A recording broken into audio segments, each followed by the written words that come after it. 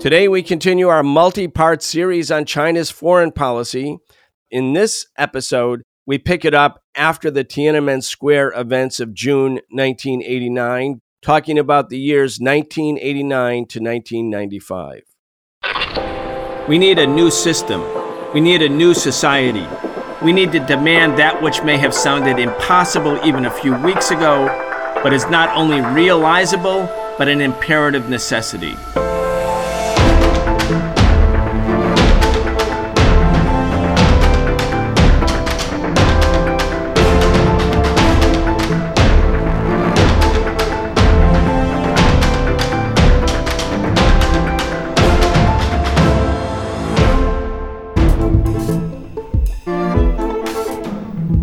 Welcome to The Real Story on the Socialist Program. I'm your host, Brian Becker.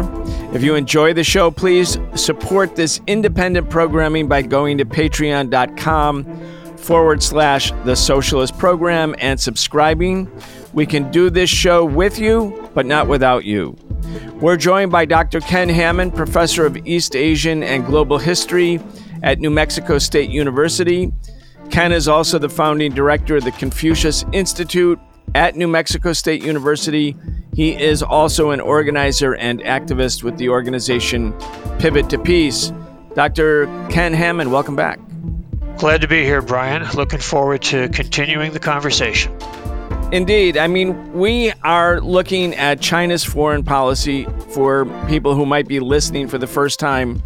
Since the foundation of the People's Republic of China in 1949. So we looked at the decade between 1949 and roughly 1960, the period or the decade of the 1950s, when a key element of China's foreign policy was its participation inside what was called the socialist bloc countries led by the Soviet Union.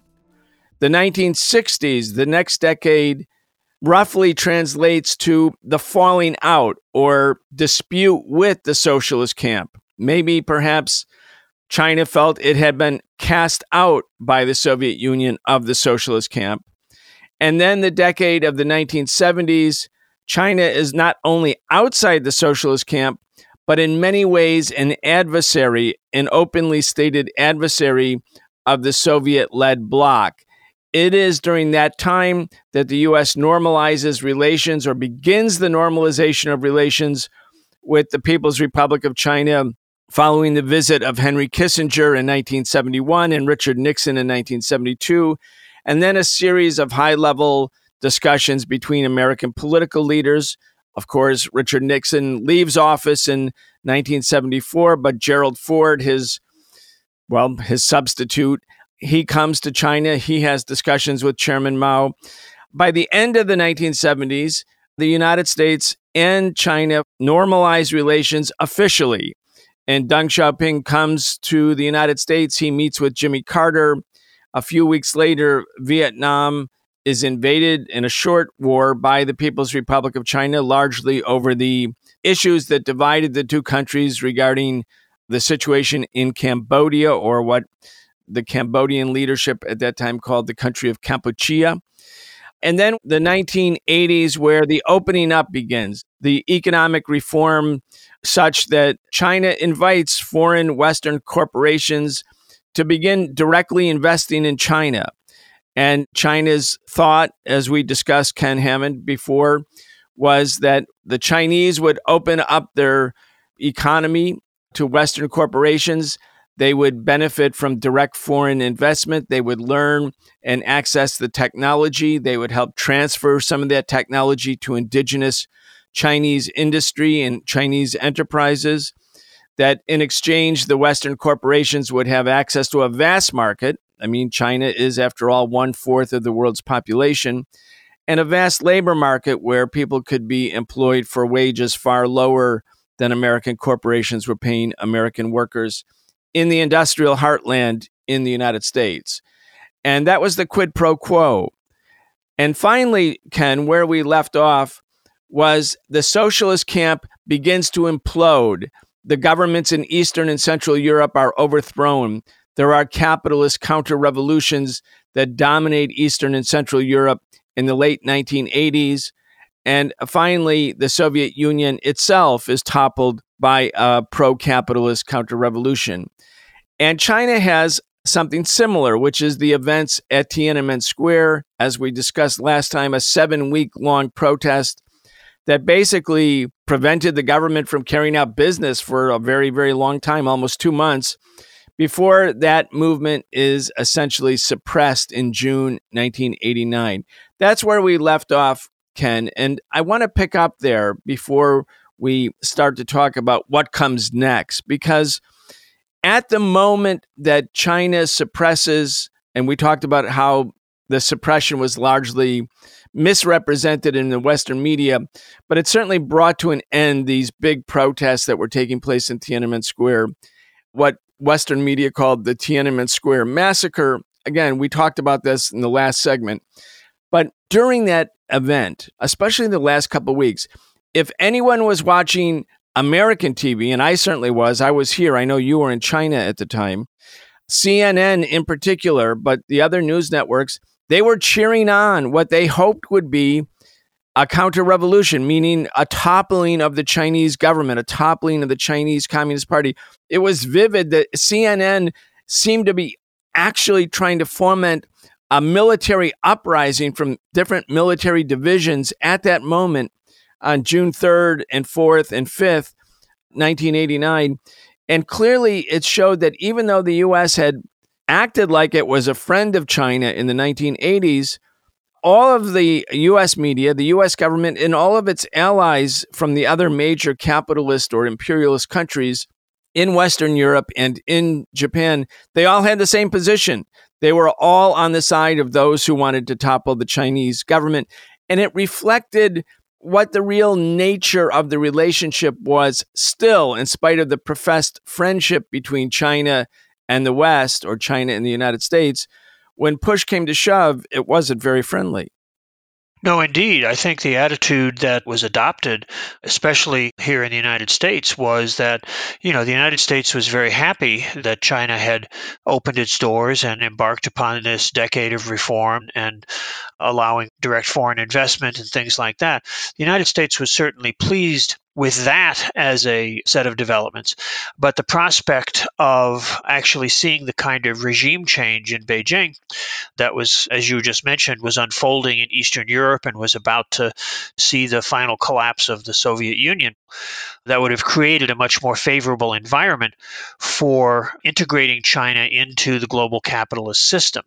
So the glee, the eagerness with which the Western media attempted to sort of fan the flames there in 1989 was premised on that sort of hopeful scenario that this might mean the end of even the facade, as they thought of it, of a socialist government, and some sort of transformation that would allow Western capital to just operate at will within China might be in the offing. That, of course, is not what actually transpired. As you noted, the events of June 3rd, June 4th saw the suppression of those demonstrations and the reassertion of central government control within the capital. That itself triggered a very strong reaction on the part of the Western powers, on the part of the United States in particular, in that there was just a massive condemnation of China, boycotts against Chinese activities, Chinese businesses. There was talk in political circles of trying to expel China from certain international organizations. There was a very hostile reaction to the suppression of those demonstrations, and it really hurt for the rest of 1989 into 1990, 91. It isolated China, and it was a very severe challenge to the ongoing reform program. And I think that experience, of course, shaped the perspective of the Chinese leadership. There were some changes in that leadership in the wake of all that, but it certainly sent a message to China that the hand of friendship, which had supposedly been extended in the 1980s, was also capable of a pretty firm crackdown, a pretty firm opposition to China, and especially to the continuing leadership of the government and the Communist Party.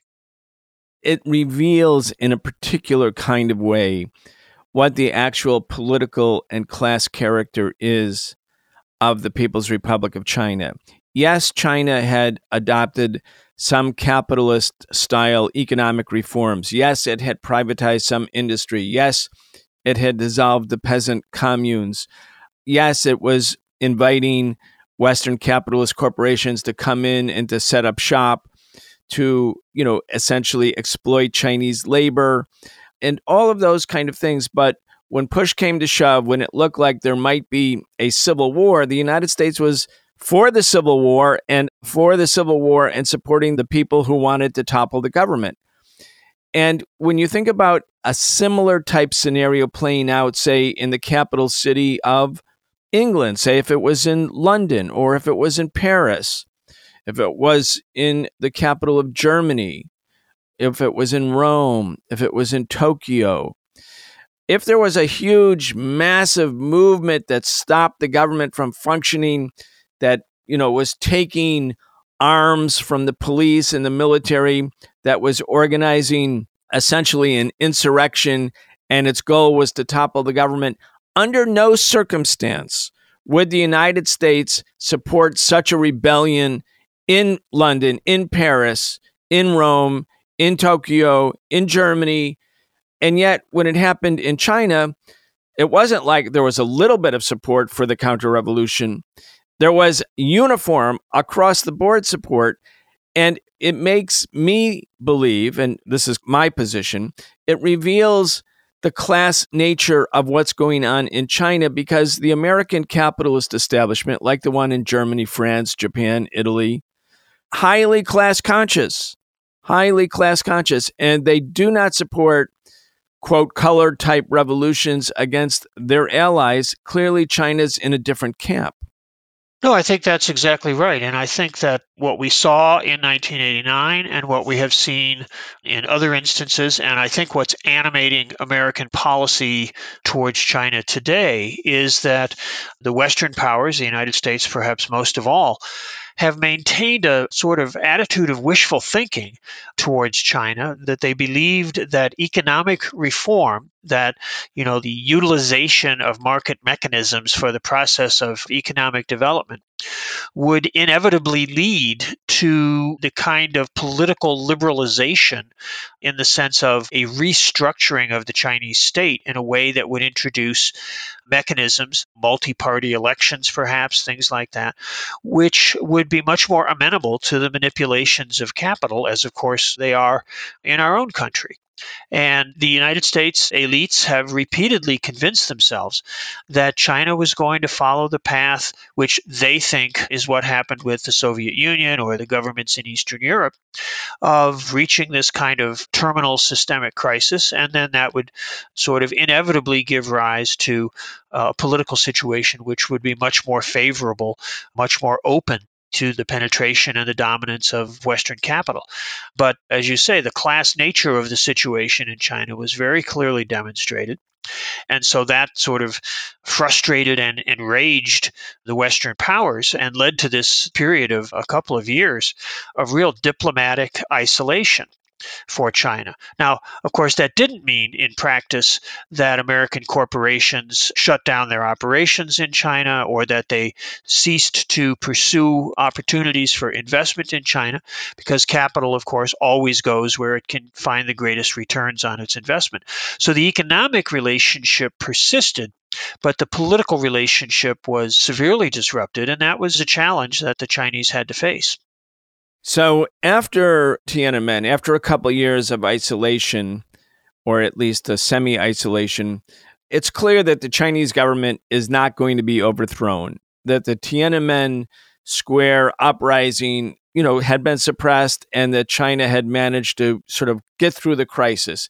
It did not happen to China what happened to the Soviet Union or what happened to the countries of Eastern and Central Europe, the so-called socialist governments. I say so-called because they had the perspective of socialism, but they were still in a very, very early stage of socialism and had, in the case of Poland, partly socialist and partly capitalist, at least in the countryside. But it was clear that China wasn't going the way of the West.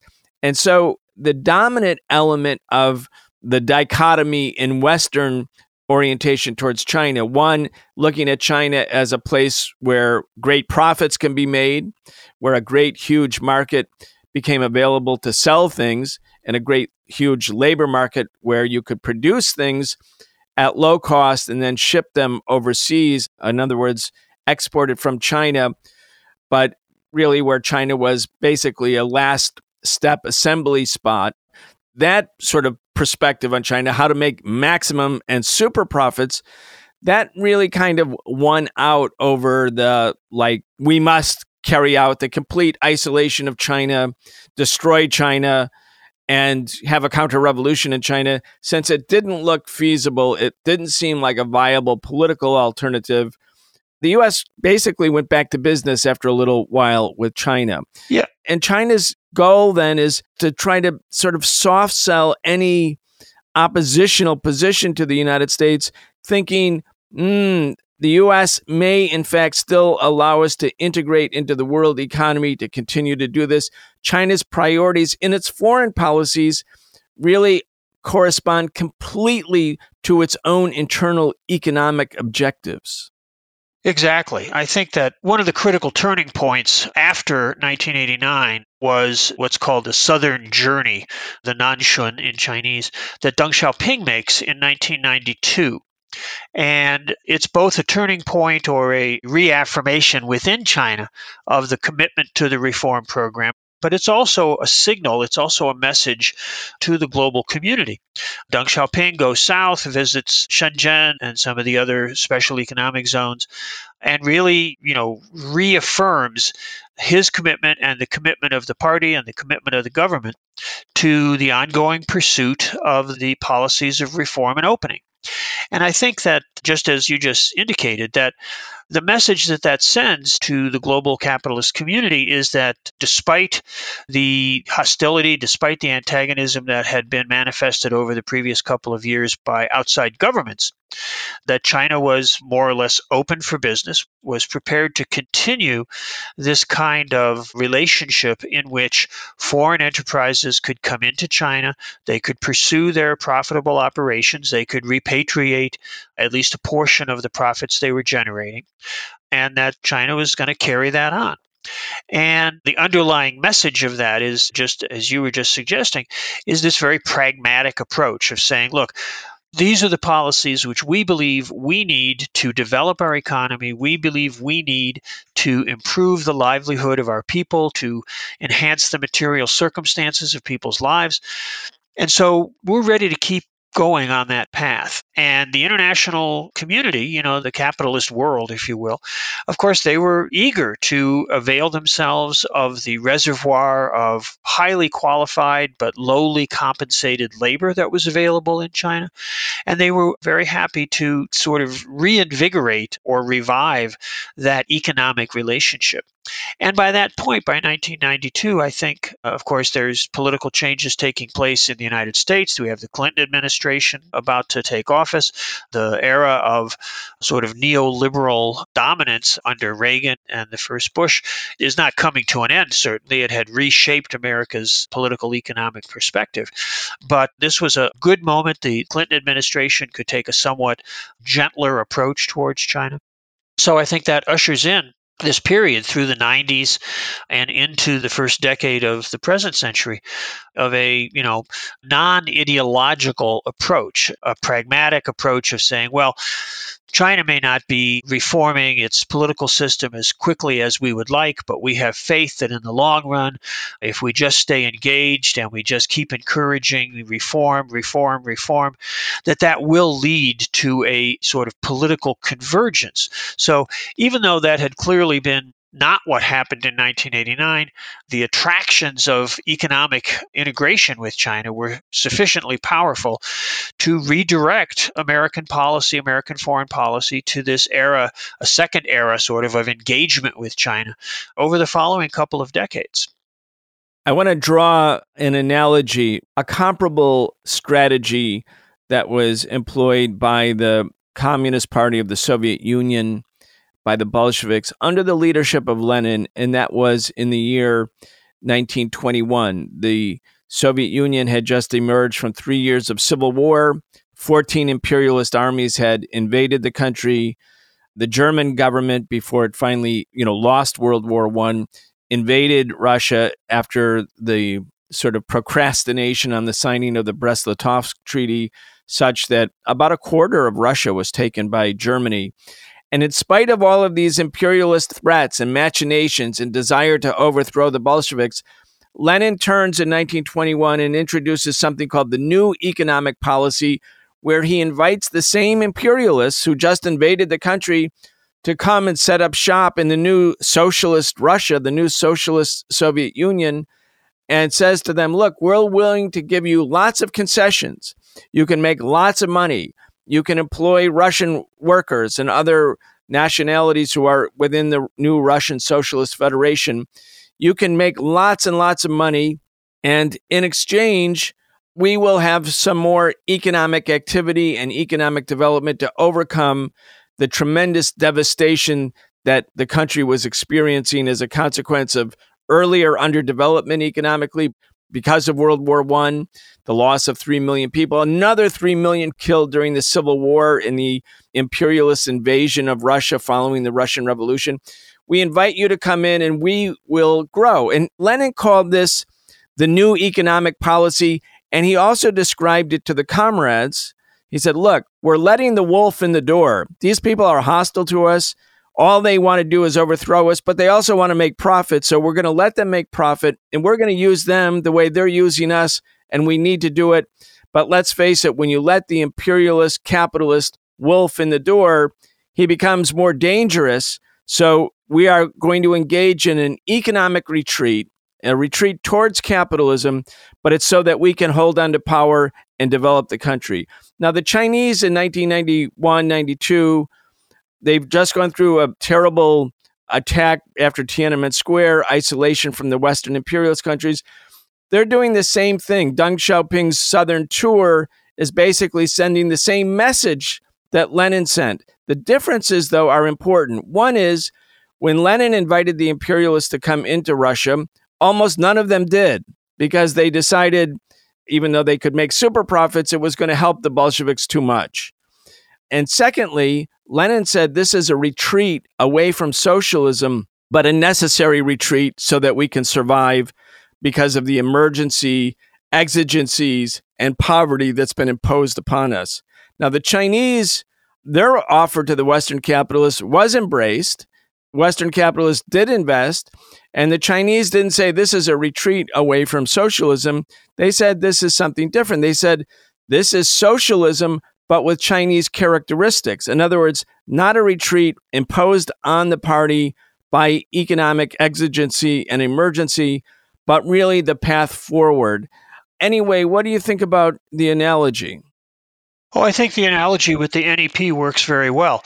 And the key to it is the political nature, as you say, the class nature of the state which is acting as the host.